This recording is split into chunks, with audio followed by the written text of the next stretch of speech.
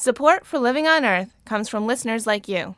Please make a donation online at loe.org or call me at 617-629-3638. And thanks. From Public Radio International, this is Living on Earth.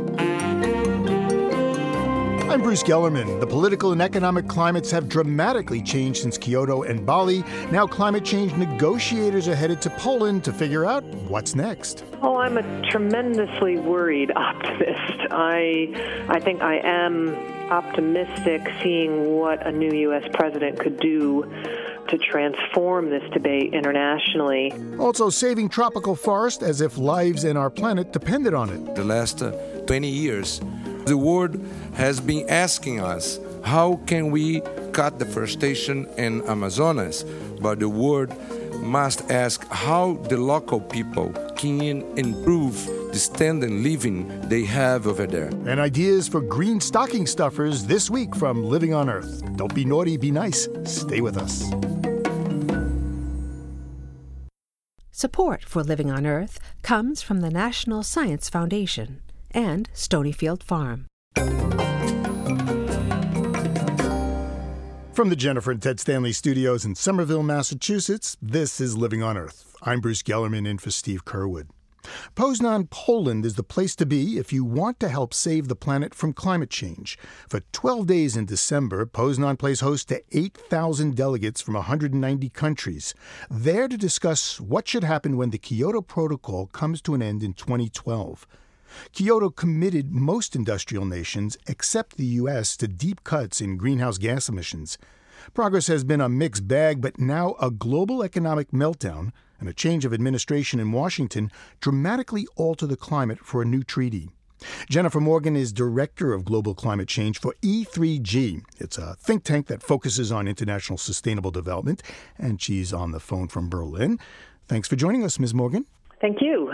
So what are your expectations of what's going to happen at the 12 days of Poznan?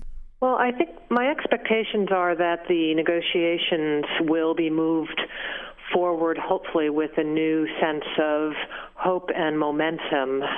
This meeting falls within a 2-year negotiating time frame from Bali, when this new round was launched last year, to Copenhagen, when a new agreement is scheduled to be reached in December of 2009. So it's a bit of a middle kind of stock-taking meeting, but hopefully one which will provide some hope for us moving forward in the final year of negotiations. But no concrete treaty or agreements?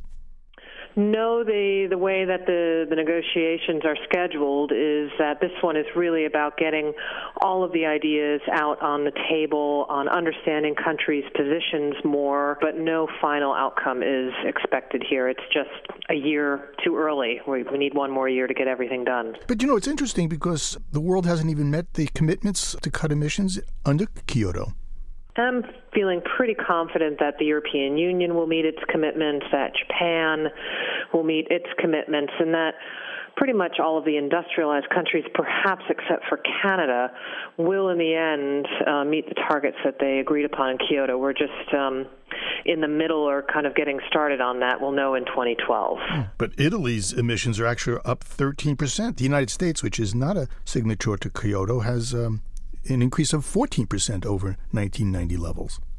The way that the Kyoto Protocol works is that countries should reduce as much as possible or meet the substantial part of their reduction targets domestically through domestic reductions, but they are also allowed to invest in projects in developing countries that reduce emissions and then use those credits that they generate from those projects towards meeting their own targets. So it's a bit of an investment in developing countries. And I believe that Italy has a pretty ambitious program on that in order to make up the gap of what it hasn't done domestically. So, and as far as the United States goes, well, that is the big question, is how the new Obama administration will hopefully come in and turn around the tide of rising emissions in the United States. Mm-hmm. Of course, Mr. Obama is not going to Poznan, and nor is he sending a delegation there.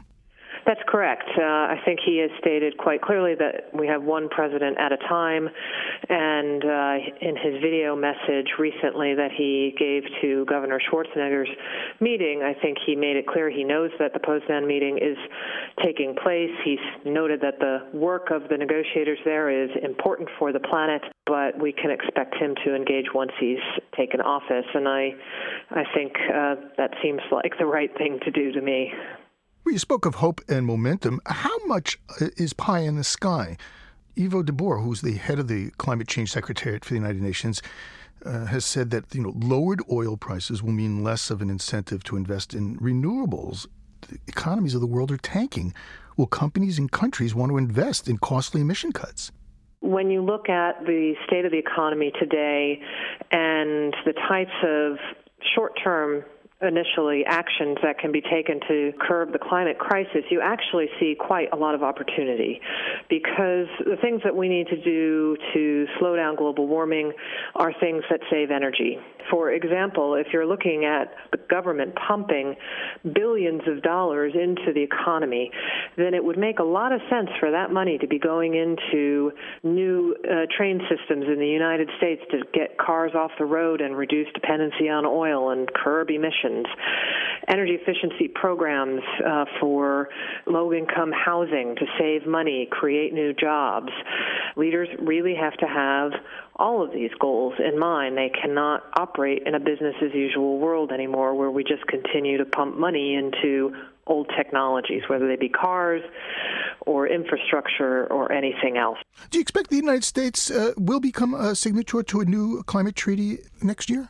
I do expect that. I certainly hope it. I think that the way that these negotiations were launched last year, even with a Bush administration, they were done so in a way that there is a space for the United States to engage, both in looking at what its own emission reduction targets could be, but also how it can cooperate globally with other countries to move forward on tackling climate change and building the base for a low-carbon economy.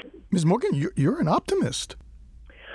Oh, I'm a tremendously worried optimist. I think I am optimistic seeing what a new U.S. president could do to transform this debate internationally. But I think that the moment is hopefully there where the economic realities come together with the scientific realities to move forward. That doesn't mean that this isn't a massive challenge that won't require all of us to come together and try and tackle it. But I think that the issue is so fundamental to the future of the planet that my hope is that leaders will get it. Well, Ms. Morgan, thanks a lot. I really appreciate it. You're very welcome. Jennifer Morgan is Director of Global Climate Change for the think tank E3G. One of the most powerful tools in the fight against climate change is the tree. A tree removes carbon dioxide from the atmosphere during photosynthesis and stores it. But if you cut a tree down, the CO2 is released back into the air, which is why the world needs to preserve its vast tropical forests. Cutting them down releases 20% of global carbon dioxide emissions each year.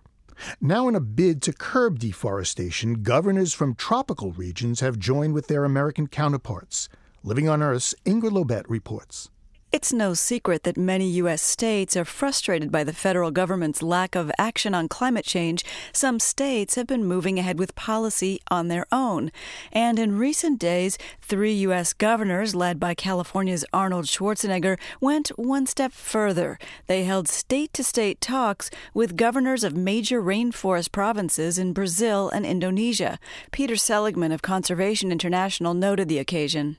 This is an absolutely remarkable gathering, one of those tipping point moments when you have the governors of states that control over 50% of the tropical forests on Earth gathering to sign agreements with the governors of California, Wisconsin, and Illinois. At a climate summit in Los Angeles, the Brazilian, Indonesian, and American states signed an agreement to cooperate to preserve tropical forests.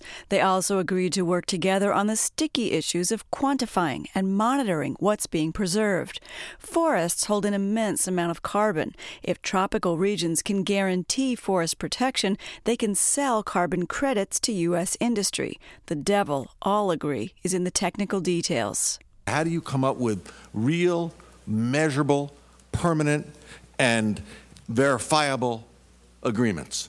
The presence of governors from Indonesia and Brazil was significant because these two countries are among the top 5 emitters of CO2 in the world. China and the United States rank 1 and 2. And nearly all of Indonesia and Brazil's emissions come from forest loss.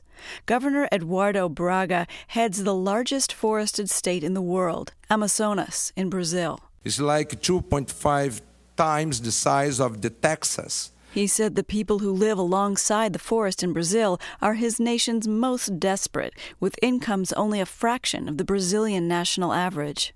Who lives by the forest? They are the really guardians of our environment. They have $1,000 a year as per capita income. So they are really poor. Braga says he needs no convincing that working together with industrialized nations is essential. In fact, he says it's overdue. The last 20 years, our people are waiting for new answers from the world about the forest. Because the world has been asking us, how can we cut deforestation in Amazonas? But the world must ask how the local people can improve the standard of living they have over there. Braga is already working with the Marriott hotel chain on one income-producing forest protection project. Ana Julia Carepa is governor of the neighboring Brazilian state of Pará, where deforestation has been rampant. Satellite monitors are now a help, but she says she awaits the day when her residents can make more money protecting the forest than cutting it. We want to create reforestation as an economic alternative. We want to reforest 1 billion trees in 5 years. The governor of the Indonesian province of Aceh has already struck the first rainforest for carbon credit agreement with a conservation group. Yusuf Irwandi says he's shown it's possible to stop logging altogether and bring down the rate of poverty. When I took office in 2007, I announced the moratorium on logging. Till now, still in effect. There are so many concession holders who want to go to shop again my forest. I stopped them. The governors face skepticism over the idea of cash for credits. The European Union wants to hold off on forest credits until monitoring and anti-fraud measures develop further. And some indigenous advocates are concerned that forest credits could mean newly valuable forest could be taken away from native people. But the Indonesian, Brazilian, and U.S. governors at the summit say they're pleased to be one step closer to admitting forest credits into an American carbon market. They hope their state-to-state diplomacy will send a message to national-level leaders at climate change talks in Poznan and later Copenhagen that the issue of forest carbon is not too hot to handle. For Living on Earth, I'm Ingrid Lobet in Los Angeles.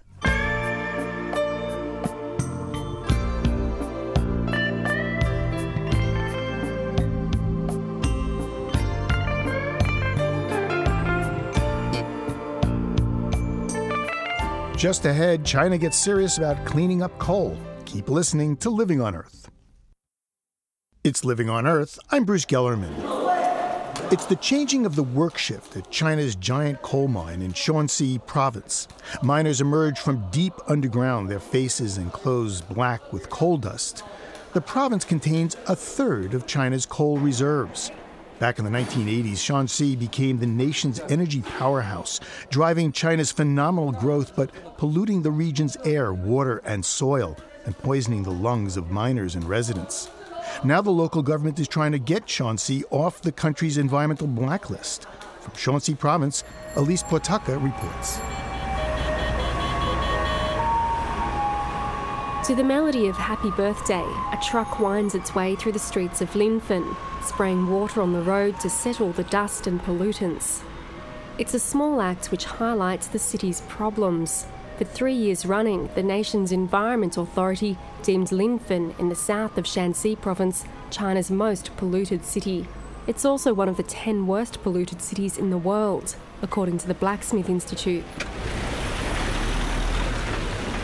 From his modest house on the edge of town, Wang Zhang points down the lane. The air pollution here is very bad. In the afternoon, even people standing just over there, you can't see them clearly. Wang's neighbour Yang Chunxiang chimes in. She's in her 70s and says the air is not clear like it used to be when she was a child. The air pollution is bad, and there are more and more people getting sick. Health is not very good. There's no chance for people here to be fit and well. And while Linfen might be the worst, it's certainly not the only polluted city in Shanxi. The province's capital, Taiyuan, is covered in a brown layer of smog. The land here is a patchwork of farmland, coal and bauxite mines, power stations, chemical factories and metal foundries. The Fen River is the heart of Taiyuan, running right through the centre. On a bridge crossing the river, signs are posted saying no fishing. 3 locals dangle fishing lines into the water below. Just not far away, dead fish drift, their white bellies turned skywards. The fishermen say they aren't worried about pollution and that the fish are okay to eat. But Cao Haixia, a researcher from the Shanxi Energy Economic Research Institute, says the Fen River is far from healthy. The Fen River is severely polluted. In the 40s and 50s, the river's water level was really high and boats could travel up and down it. Now many of its tributaries have dried up. In Shanxi, 70% of waterways are polluted. 50% of these are seriously polluted and can't be used. And Tao also backs up the assertions of the people in Linfen, who say air quality has deteriorated there. Atmospheric pollution is very serious, and respiratory illnesses in Shanxi are common. Cancer rates among residents are also high. But with Linfen's pollution drawing international attention to Shanxi, the Chinese central government and local authorities have rolled into action. They've installed scrubbers on coal-fired power plants, closed mines and older factories, and they're now trying out a new tax program with the coal industry. Cao Haixia explains.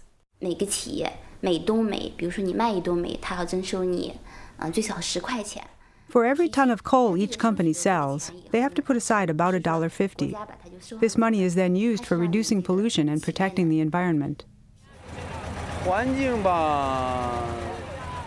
And in some big cities, including Linfen, some locals say the environment is improving. These workers building a road in Linfen say many of the worst factories have closed and the air is much better than 2 or 3 years ago. Taxi driver Xiao Hui sees the same thing. At least now, he says, he can see the sun. We used to get up in the morning, but we couldn't see the sun. It was always dusty. Now, lots of factories have been shut down this year and last year. The Ministry for the Environment this year announced that Shanxi's sulphur dioxide emissions decreased more than 6% between 2006 and 2007. The discharge of organic pollutants has also decreased. The Shanxi provincial government is also offering direct rewards to city leaders. If they manage to get off the country's list of top 5 most polluted cities, they'll receive a $146,000 reward. They hope this will discourage leaders from being tempted to take bribes. But with polluting mines and factories closing, some locals are worried about jobs. Shanxi's counties rely on coal to support their economies. Mining and industry money has, in recent decades, lifted the living standards of many residents. Now some say it's hard to find work. Mrs. Zhang sells snacks on the street to earn money.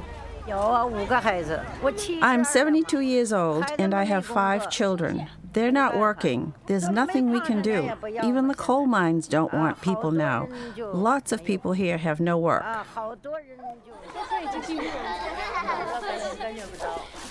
In areas outside the cities, it can be even tougher. This villager says neither she nor her husband have work, and she says the air here is still just as polluted as before. No one cares about life in the villages, she says. The situation here is symbolic of China's larger struggle to lift people out of poverty whilst protecting the environment. Change is happening, but the government admits that the benefits aren't always evenly distributed. But if in the next few years, a place with as many challenges as Shanxi can manage to successfully transform its environment and economy, it could act as a blueprint for the rest of the country. For Living on Earth, I'm Elise Portaka in Shanxi. Coming up, robosaurs roam the aisles of toy stores. Dinosaurs get a new lease on life thanks to robotics. But first, this cool fix for a hot planet from Jessica Elise Smith. Hawaii is leading the race to use the sun's rays to heat household water. With so much sun and nearly all of its fuel imported, the state has much reason to put down the oil and soak up the sun. Hawaii's legislature has passed a measure requiring all new homes to have solar rooftop water heaters beginning in 2010. This puts Hawaii in the lead for solar hot water. Most people in Hawaii have electric hot water heaters, and unlike most states, Hawaii gets almost 75% of its electricity from petroleum-powered plants. Water heating can account for nearly a third of a homeowner's electric bill in Hawaii, so going solar could mean a sizable monetary and petroleum savings. Each day, several places within the state receive 450 to 500 calories worth of solar radiation per square centimeter. If that energy were converted to gasoline, it would roughly equal 15 gallons a day from the average size rooftop. So Hawaii has the potential to make a real dent in its reliance on fossil fuel. Not everyone is happy with this move. Some people fear the bill could lead to a slew of hastily built systems of poor quality. And some are concerned solar heaters will drive up the price of housing. Even with these questions, this bill will bring much attention to sun-heated water. For now, with some areas of Hawaii boasting up to 300 days of sunshine a year, it seems like the perfect place to go out and catch some rays. That's this week's Cool Fix for a Hot Planet. I'm Jessica Elise Smith. And if you have a cool fix for a hot planet, we'd like to know about it. If we use your idea on the air, we'll send you a sleek, cool blue Living on Earth tire gauge. Keep your tires properly inflated, and you could save over $280 a year in fuel costs. That's according to a study done at Carnegie Mellon University. Call our listener line at 800-218-9988. That's 800-218-9988. Or email coolfix, that's one word, at LOE.org. That's coolfix at LOE.org.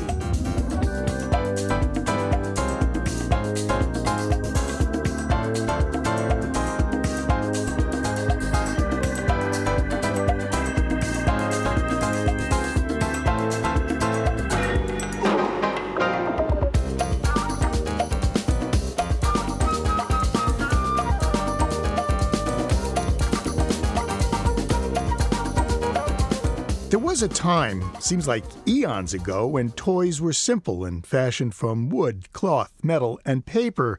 But times have changed and toy technology has evolved.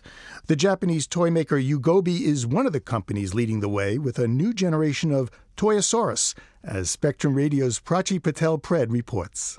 When Yugobi announced that Plio, the robotic dinosaur, would hit store shelves in late 2007, parents of pet-loving kids rejoiced. No more hair on the couch or litter boxes to clean. Puppy-sized Plio would be an ideal pet, cute and friendly without the needs of a live animal. 12-year-old Nadia Nee was intrigued. Plio could walk around and it wouldn't walk off the table. Like, we tested that a lot. And it would squirm when you hung it by its tail. And it would sometimes, skid a lot. I like when it would go on the wood floor sometimes. Oh, and you could tickle its feet. California-based Yugobi calls its products life forms. The company's goal is to create lifelike creatures using state-of-the-art robotics technologies. Pleo has 6 microprocessor chips, a camera, 14 motors, 2 microphones, and 8 skin sensors. It responds to touch and voice, cries when it's hungry, goes to sleep when it's tired, and likes to cuddle.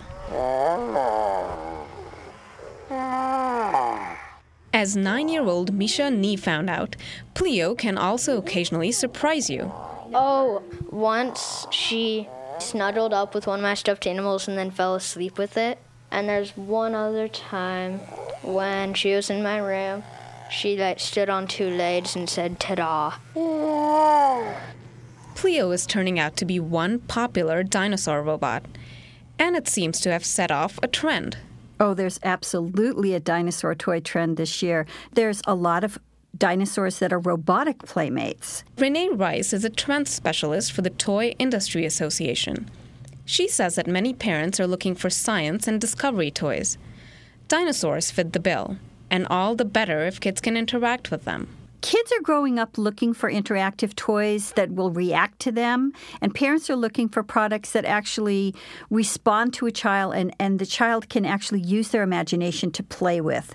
Now other major toy manufacturers are looking for a piece of the pie. Take Spike, the ultra dinosaur from Mattel's Fisher-Price division. Remote-controlled Spike is designed for 3 to 8-year-olds. It stomps around, roars, rears up its front legs, and flashes the spikes on its back. Then there's the D-Rex, which Mattel calls the ultimate pet for boys. D-Rex is ferocious and loyal. It responds to voice and touch, makes over 100 noises, wags its tail, and even guards its owner's room. Or perhaps you want more cute and cuddly options. Nothing says cute more than a soft, gentle baby Triceratops. Playschool's Kota the Triceratops moves its head, blinks, and roars. And kids can hop on and pretend to ride it. All those fancy robotics come at a price. Kota costs about $300, while Spike and D-Rex are about $150 apiece. Pleo, the most sophisticated of the bunch, tops the list at about $350. A recent free software download from Ugobi's website gives the toy the ability to learn. So every Pleo can develop a unique personality based on how it's treated. One problem with Pleo so far seems to be the rechargeable battery that runs for about half an hour and then needs a 3-hour recharge. And even with all the bells and whistles, the creature's appeal is limited. I thought it was cool when I first got it, but after playing with it for a while, it sort of got really repetitive. But if your kids ask for a pet this year, and you dread the care, feeding, and cost of a real animal, a robotic dinosaur just might be the easy way out. For Living on Earth, I'm Prachi Patel-Pred. Sounds like a perfect pet for the White House. Our story on robotic dinosaurs comes to us courtesy of Spectrum Radio, the broadcast edition of IEEE Spectrum, the magazine of technology insiders. Maybe a Robosaurus isn't what Santa has in store for you this year. Perhaps you're looking for something ever greener, something more environmentally sound. Well, the folks at Living on Earth have made a list and checked it twice. Happy holiday. My suggestion for a green holiday gift is a wallet or bag from Used Rubber USA. They make their products from recycled rubber tires. I carry a tiny purse that I bought from their original store on Haight Street in San Francisco years ago. It's just the right size for some cash, a few cards, and a subway pass. It's sleek, waterproof, and recycled. What could be better?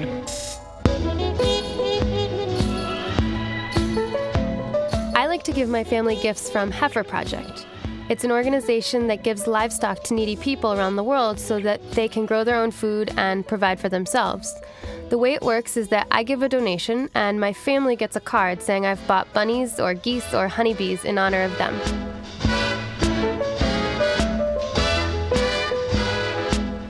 This year I'm going to make my friends mix CDs because I don't get to spend a lot of time with them, but it's a way for them to know what's playing in my headphones even if they're on the other side of the planet.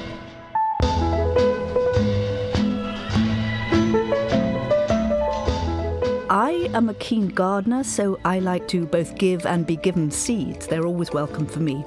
And if you like to garden, one thing you can do is pot up crocuses, iris, daffodils, paper whites, hyacinths, lily of the valley, scilla, any of those things.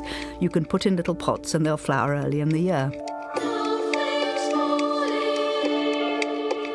At nativeseeds.org, you can buy your loved ones a packet of seeds that'll grow traditional crops. It's a unique, affordable gift that'll help support crop diversity and indigenous communities. My idea of the perfect holiday gift is something that requires no batteries, no plastic, no assembly, and will bring joy day after day and year after year. They're renewable, and each is unique, with lots of choices. There are those that provide food, keep you cool in summer and warm in the winter. They all clean the air from pollutants, and they measure the passage of time. How about giving a tree? I who never had much, I now have a treasure. My suggestion is BOGO flashlights. They're powered by a solar panel and will last you at least 3 or 5 years. And for every one that you buy at $39, a second one is sent to a community in the developing world. They send them to places like refugee camps or orphanages in Africa. You know what they say about a guy with a big carbon footprint? Yeah, that's right. He needs a carbon offset. Several companies will gladly take your money and invest it in clean energy projects. In return, you get a certificate showing that you have effectively canceled out the greenhouse gases from, say, someone's holiday travel. If you really want to have fun with it, you could wrap it around a lump of coal for the perfect stocking stuffer. I've got my love to keep me warm. Living on Earth's 2008 Green Gift Guide was produced by our technical director, Jeff Turner.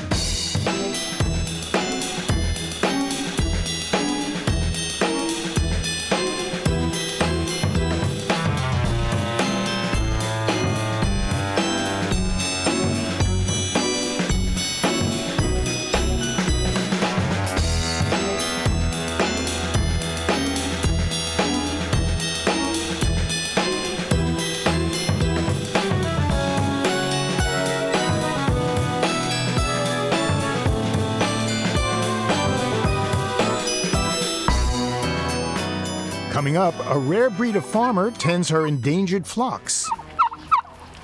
So typically a commercial farm might raise all one bird like a New Holland. So what we'll be doing next season is bringing in most likely a chocolate turkey, which is on a critical list. Saving our heritage one turkey at a time. Keep listening to Living on Earth. Support for the Environmental Health Desk at Living on Earth comes from the Cedar Tree Foundation. Support also comes from the Richard and Rhoda Goldman Fund for coverage of population and the environment, and from Gilman Ordway for coverage of conservation and environmental change. This is Living on Earth on PRI, Public Radio International.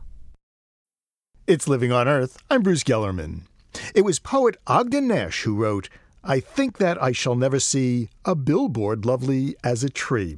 Well, if Ogden Nash were alive today and took a trip to Times Square in New York City, he might get quite a surprise, as Living on Earth's Jesse Martin reports.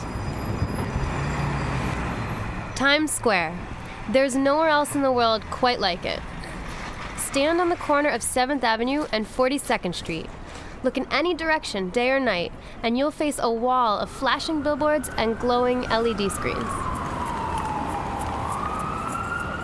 Some people love it. I'm from New York City, and I love Times Square. It's awesome. Action, energy, everything. Awesome. And some don't. Oh my good Lord. During the holidays, avoid it at all costs. If I have a choice, I don't come to Midtown. But starting in December, there'll be a new glowing billboard in Times Square. One that really stands out.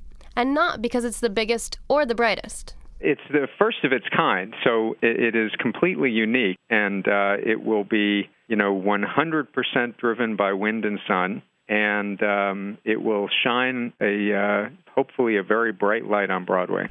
That's Ron Pateski. He's Senior Vice President for Marketing at RICO, the company that's building the eco-friendly sign. 16 wind turbines will be stacked in towers on either side of the billboard. They're specially designed to use the quirky winds in Times Square, and they work at wind speeds as low as 5 miles an hour. Poteski says the billboard will also use any sunshine that makes it into the square, thanks to the 64 solar panels placed along the top of the sign.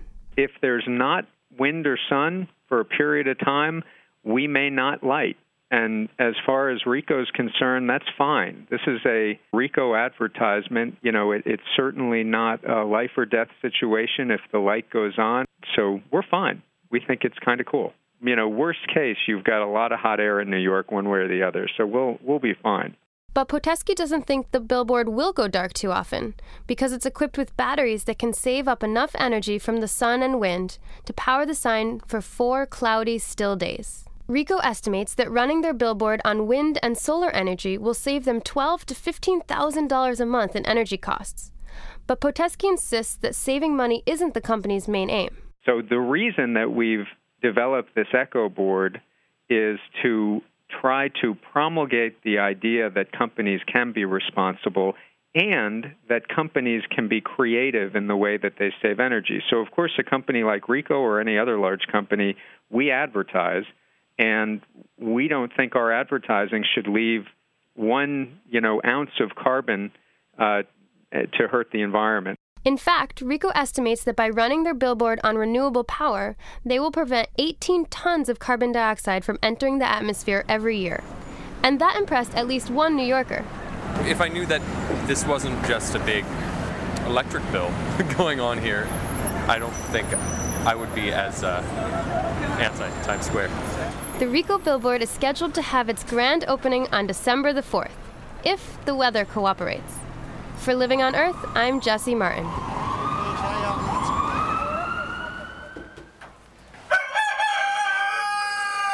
You have to wake up pretty early in the morning to beat Jennifer Cermak to work. She's up before the sun to tend to her animals.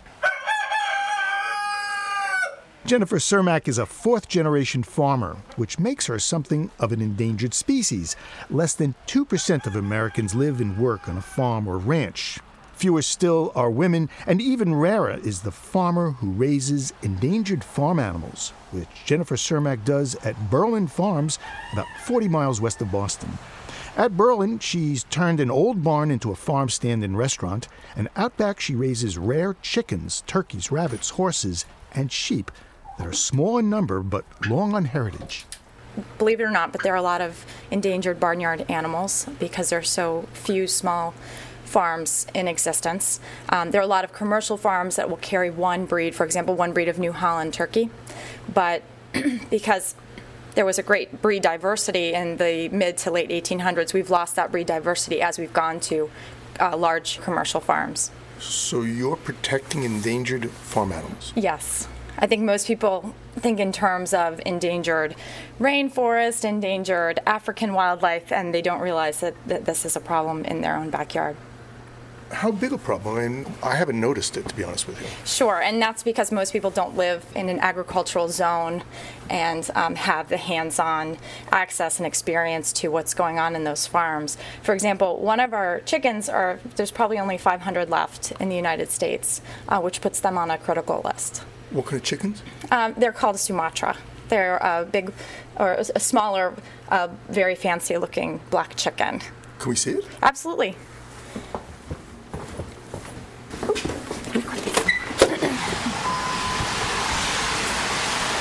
We have to see who'll come out because of the rain. I think everyone wants to stay indoors dry. We'll go fish them out.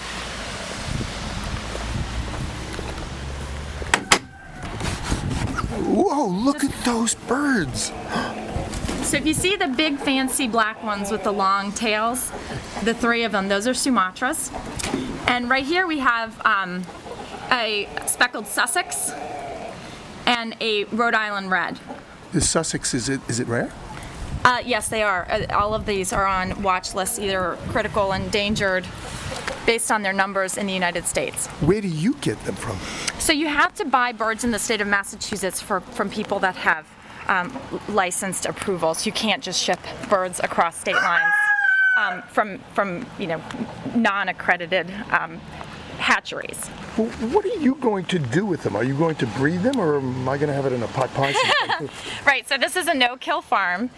So what we do is we sell the chicken eggs. So we sell chicken and turkey eggs. And we also use it in our baking. We have a brunch service Monday through Saturday and Sunday. And we use the eggs in omelets and pies, things like that. They really do that. They really do, and they start about 3 o'clock in the morning. So I think one starts and then the rest start challenging, and it goes from there all day. So you don't want to have very close neighbors. So what are these animals here? I've never seen, what is it, turkey or something? Yes, that is a turkey. So this is called a royal palm turkey, and there's fewer than 1,000 left in the United States of these birds. Luckily, because of efforts to propagate the breed, they're coming back, which is nice to see. That's what we want. And we have 11 of these little guys. The bigger ones are the toms, and the more plain ones are the females. And what do you do with them? We use their eggs. They have a really nice big egg. It's great for baking. Tastes like a chicken egg. You can't really see, but they have if they turn around, they have a beautiful blue face and an orangish red head. And they're very docile. I mean, one thing you find out quickly when you're raising different kinds of birds and chickens, and some are inherently a little nastier than others, and some are just sweet as pie. These guys are really friendly. I hand raised them. Hi, guys.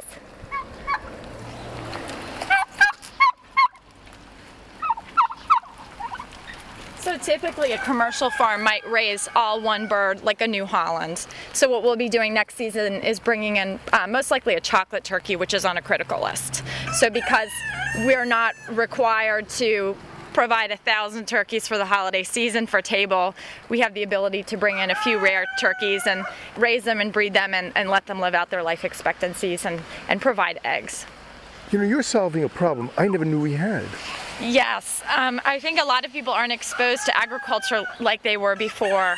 One of the difficulties in running a farm like this is being able to find people that have the know-how, that aren't afraid of chickens, that know how to take care of horses. So they're endangered too?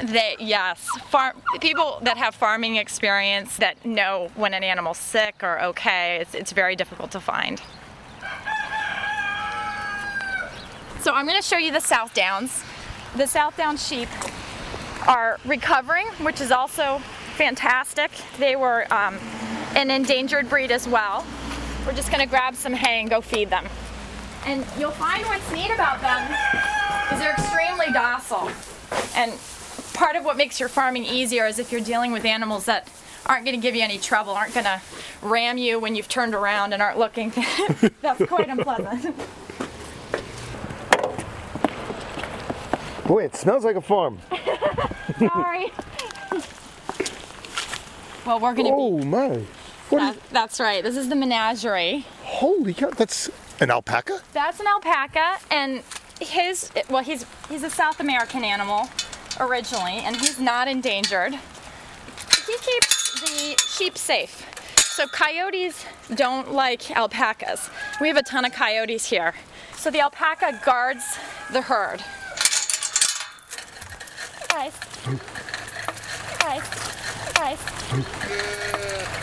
Yeah, good boy. So what will you do with the sheep? So we're going to breed them as well. Jennifer, if you could have one pair of animals that is endangered, what would it be? Well, I would have to say, and this is just because I was, one of those schoolgirls that took lessons out of elementary school, it would probably be the horses.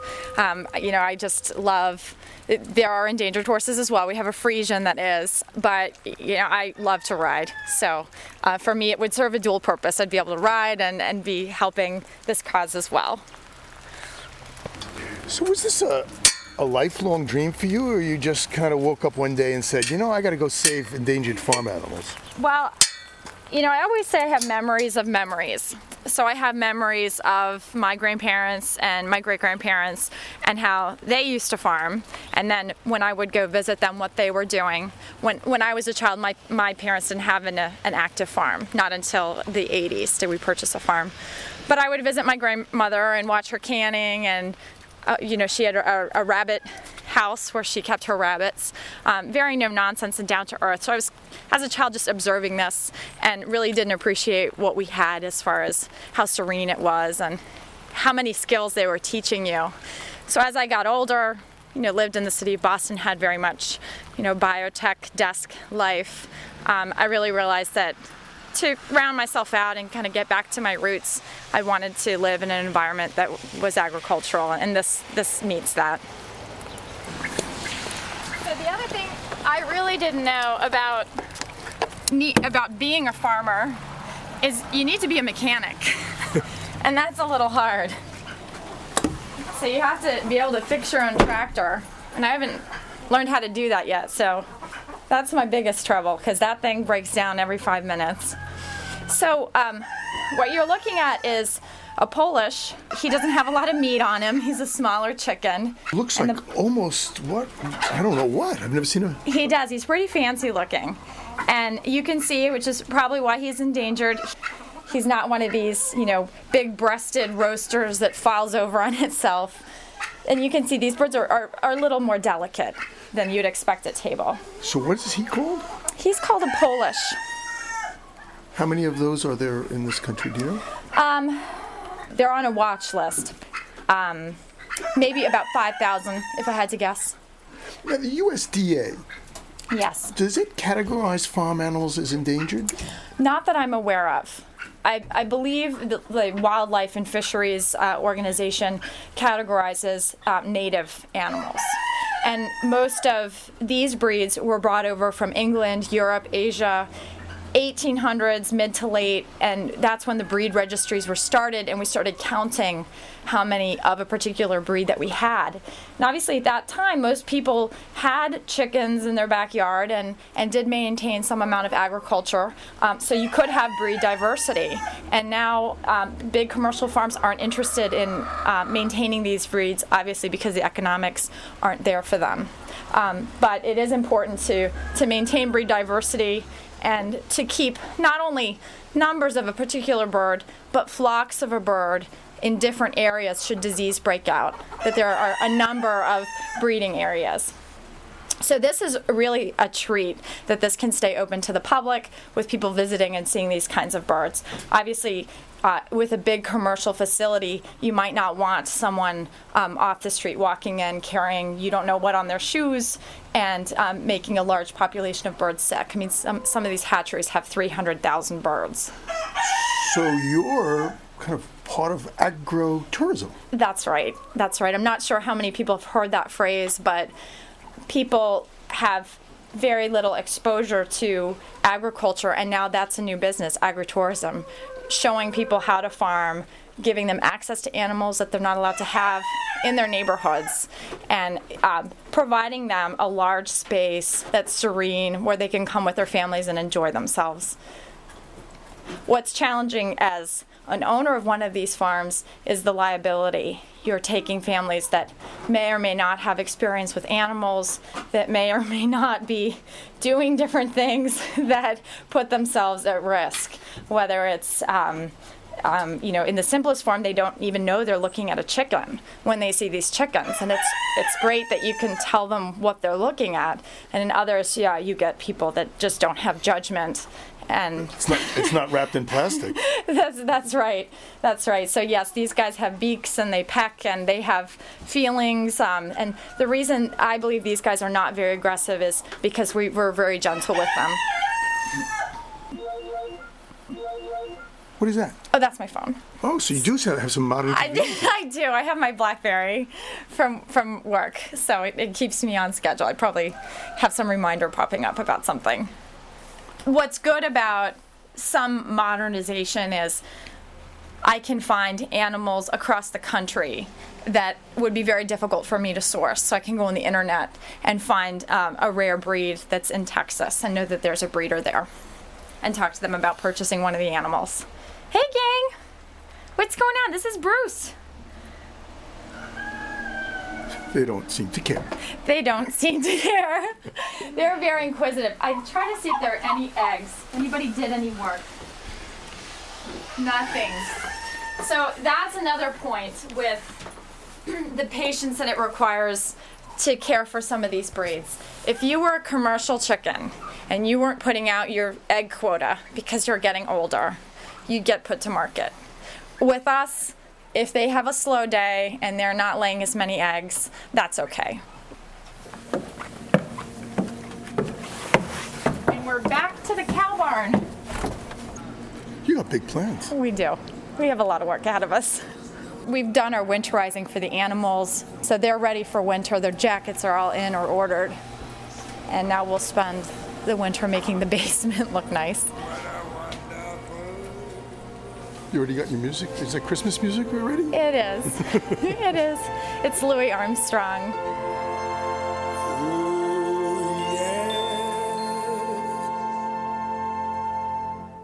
Oh, yeah.